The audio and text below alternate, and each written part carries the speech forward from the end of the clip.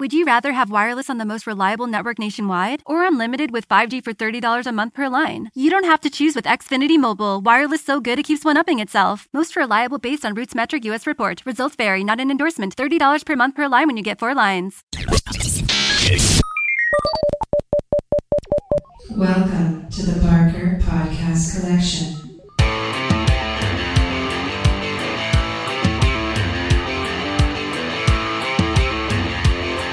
I suck, you suck, I suck at Call of Duty.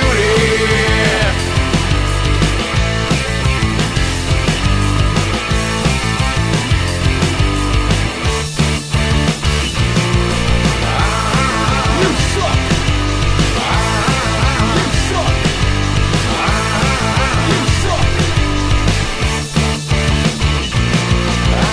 Welcome to the Not Playing Podcast. My name's Rob Howard, and this week I'm joined by Marcus Hurley. Wanted to start this off quickly by mentioning a couple of games we've not been playing. It's the Not Playing Podcast after all. Titanfall 2, I have not played yet, but it's completely tanked, apparently. They put it out like the week after Battlefield. Which is the dumbest move they could possibly have done. I know, it's mad, isn't it? I don't understand. Considering this is the game that's supposed to save their franchise. Yeah. It's like, we had a good idea for a game, but it wasn't quite finished, and we don't have any more money to finish it. So we'll wait for the game to sell, and then we'll get a slot in which Microsoft will publish, or EA will publish. Is it EA? Yeah. Yeah, we'll publish this for us.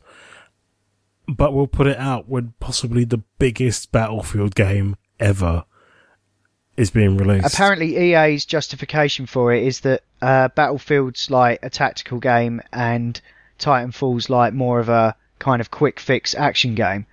But that's ridiculous. That's like bringing out a story about a bloke in a sheet running around with doing parlor tricks when Doctor Strange comes out. Yeah. called Doctor Weird.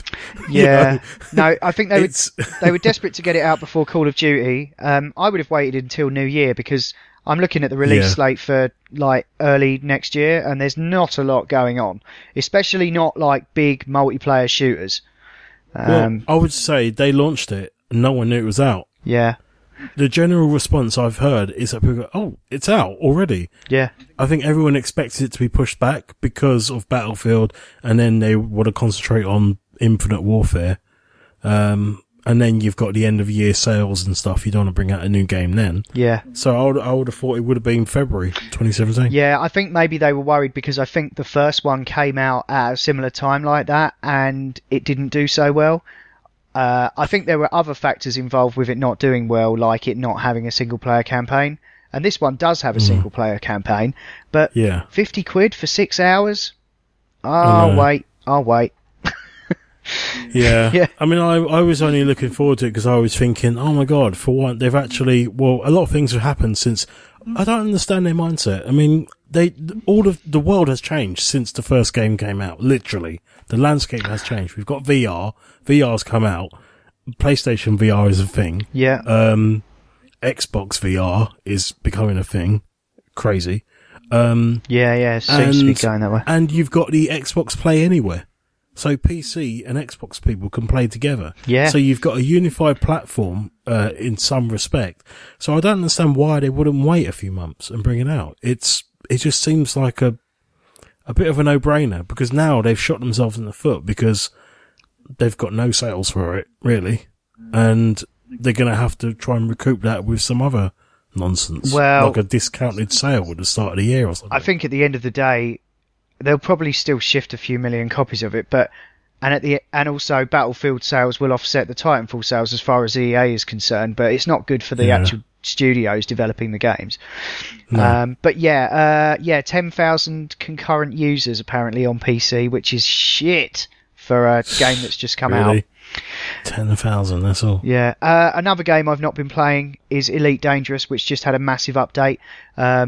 I just can't keep up with it anymore, but essentially this one allows you to have a fighter ship inside your ship, and you can also now do passenger missions. And there's some like real big depth in that. Like you can certain the people that the passengers themselves have like wants and needs, and if you fly into danger, like they might bugger off when you get to the next starport. So rather than being just a space trucker, you could be a space busman. Yeah, basically, yeah. Yeah, like, and they've taken it really seriously, like, and they've put loads of like thought and depth into it. Like, you have to buy, like, to have a ship that can take these passengers, you have to have certain grade. You know, if you want to run a like celebrity or something over to another place, you need to have a first class cabin. You know, so and that costs money. So it all works out. Oh my god! So you have to have like a certain level of ship. Like, some of them won't even go in your ship unless you've got like a Rolls Royce kind of ship. So you turn up an equivalent of the Falcon, they'll just snub you. Yeah, you've got no chance. I'm not getting in that. Exactly. Yeah. So that's quite good.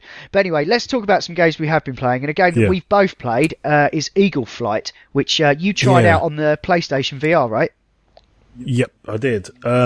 Courtesy of work, actually. Cool. It was a nice little demo. I gotta say, I haven't really had much experience with VR, apart from like Game Boy VR way back in the day, and a few bits and pieces in London's Trocadero when it was trying to take off and then crashed and burned.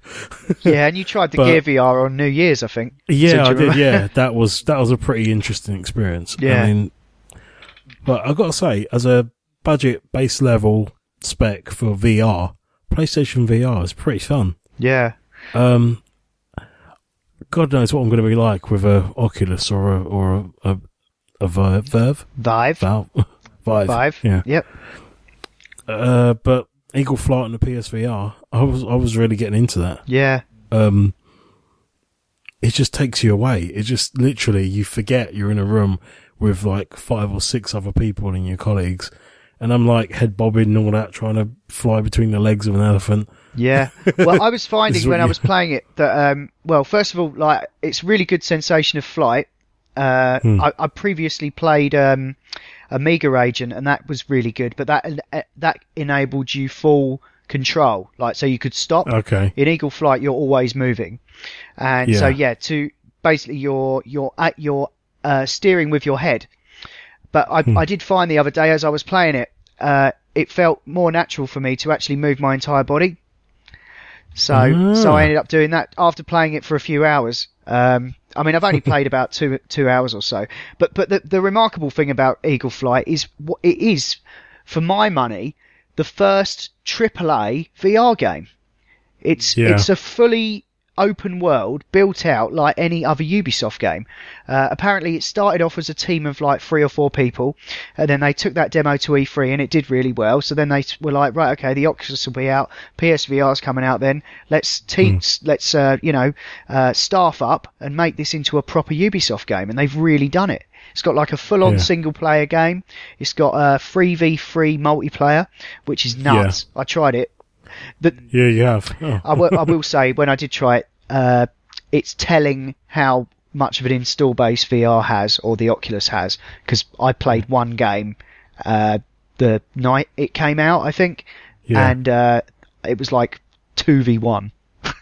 So, yeah, I mean, it might have picked up now, but there's not really been a lot of marketing behind this game at all. I think they're purely hoping that, you know, it will exist in those storefronts for the various systems. I think when Christmas hits, from what I can tell, when it becomes the big thing for Christmas, I think it might be one of those games that gets pushed forwards. Is it actually out for PSVR yet?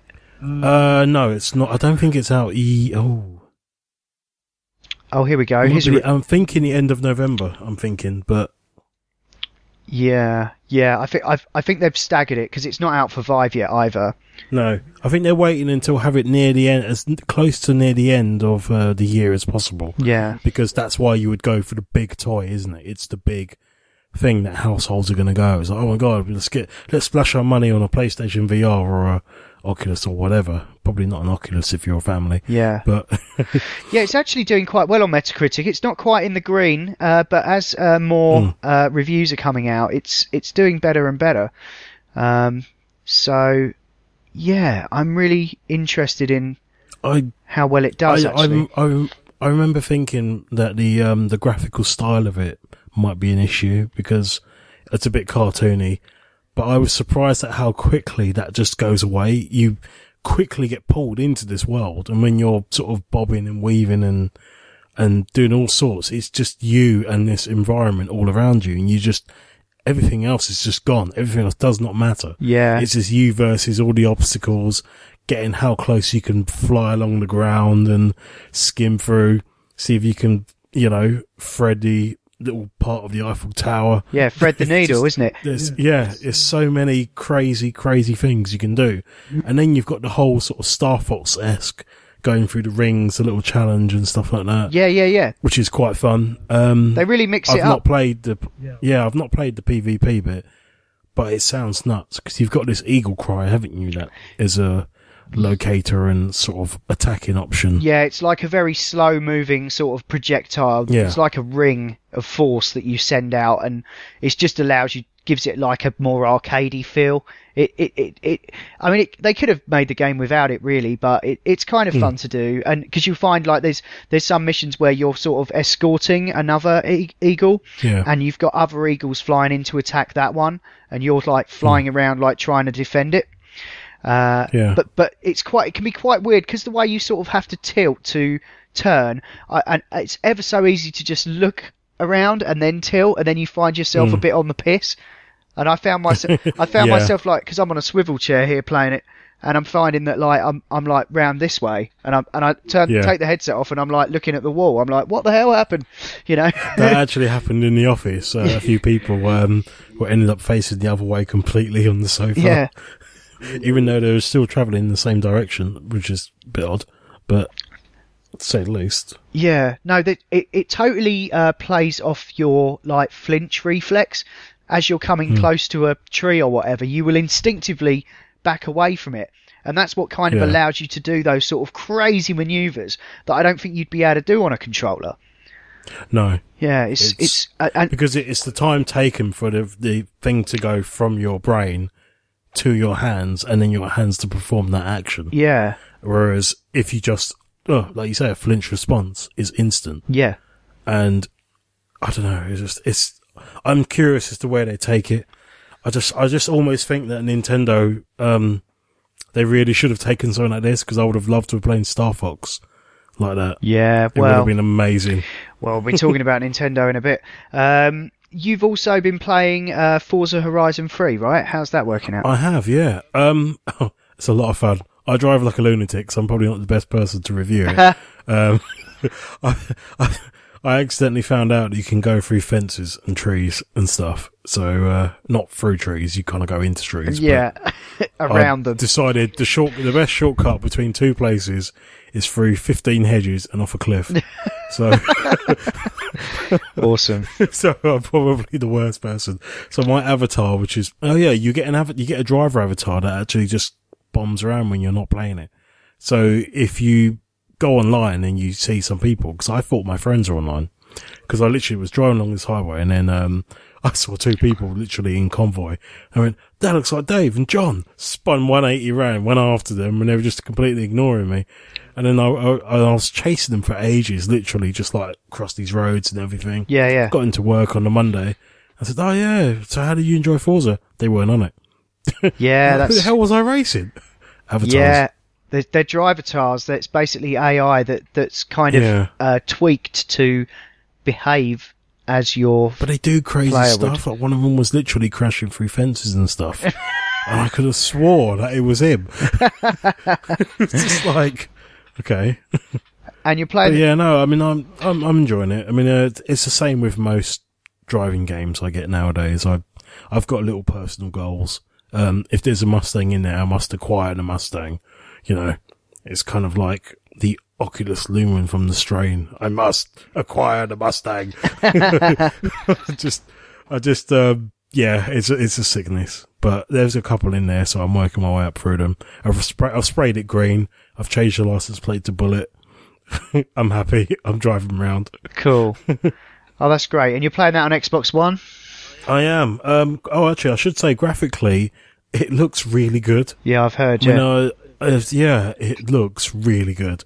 The idea is that I think you set up challenges and stuff and everything else, and you're running the festival this time round. I didn't play any of the other Horizon ones, but originally you were just the driver, I think, taking part in it, whereas now you have to build the festival up. Right, so you drive to okay. different locations, take part in races, build up spectator points and stuff, and then you unlock a new challenge in a new area, which is quite nice. But yeah, the game starts off with launching the festival. You race someone in a Jeep, but the Jeep is being carried by a helicopter flying through a jungle. Mental. It's the most insane race I've possibly been in. But anyway, yeah, a lot of fun. I'll keep going back to it. It will be my driving game for a while, I think. Yeah, I've heard really good things. It's like another one of the cross plays, isn't it? So you can Xbox and anywhere. You can jump in and out as well, as and when sort of you invite other people. Cool. I've been playing Skyrim Special Edition. I thought I would see if my save would work, because I'm on PC. So I had a save. I was about 80 hours into it. I'd done all the mage quests, and I was hoping that my save would port over to the Special Edition. So it did work. So hurrah! Oh, nice. So yeah, I did about 10 hours over the weekend. And it's really good. It's difficult to tell like how much better it actually looks, because your eyes are the biggest liars. You always think you always look at old things and go, yeah, I remember how that looked just like that, when it didn't. So yeah, apparently like the lighting is improved. I think some of the character models look better, and obviously it just runs like a dream now, because my PC's way overpowered for a 5-year-old game. But yeah, I'm deep back into Skyrim again, in a big way, and hopefully maybe this time I'll finish it, but it's such a big game. Yeah, it really is. The only other thing I've been playing is that I got to play a little bit of the beta of Gwent, which is the card game, similar to Hearthstone, I suppose. It's the card game that's in The Witcher 3. So what they've done is they've taken what was like a side game thing and made it into its own like Hearthstone free to play thing. Nice. So yeah, I'm checking it out now. Actually, it looks pretty cool. Yeah, they've obviously tarted it up a bit, added a few extra like cards with different abilities. But the thing that's different to in Gwent is that it's 3 rounds and you only have one deck. So it's all about kind of bluffing and sort of trying to. It's like a lot of I don't know how to say. It's sort of it's a bluffing game really, and sort of trying to know when to press the advantage or when to hold back, because obviously it's the best of 3. So it's interesting. If you liked it in Witcher, and you fancy playing that in its own right, then definitely give it a look. Well, it's in beta right now, so unless you signed up a few months ago, you probably won't get in. But if you sign up now, then there might be a chance when they do the open beta. This is a closed beta. Although it's CD Projekt Red, so they don't have an NDA. They're quite happy for people to stream it and talk about it, because they're awesome. Nice. And they know they've got a good product that they've got some faith in. So. Well, it's free marketing for them, isn't it? Oh, absolutely, yeah. But yeah, no, if you sign up now, then you might get in the open beta when they roll it out later. But yeah, I've got no idea when it's actually out, but they're doing it exactly the same as all these games that are coming out now. The Elder Scrolls have got one. There's a few other indie ones as well. But yeah, it's pretty good. This has been the Not Playing Podcast in partnership with notlistening.co.uk, where you can also hear myself and Ian talk about movies and TV on the Not Watching Podcast, and Adam, Ash and Will talk about all manner of funny things on the Not Listening Podcast. You can email us at notplayingpodcast@gmail.com, or you can tweet at or follow us on Twitter at notplayingpod. You can find the show notes for this show at notlistening.co.uk, and if you're listening to us on iTunes, please do give us a review. Anyway, that's all for now. Thanks for listening. See ya. My friend, I'm in inclined to agree, 'cause I suck. You suck. I suck at Call of Duty. There's no hope for me. I suck at Call of Duty. Can't even get a UAV. I suck at Call of Duty. There's no hope for me. I suck at Call of Duty.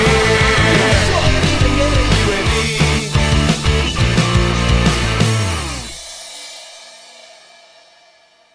Se recomiendan las dosis de refuerzo de la vacuna contra el COVID-19 para ciertas personas. Para más información visita vaccinate.virginia.gov o llama al 877-829-4682. Mensaje del Departamento de Salud de Virginia.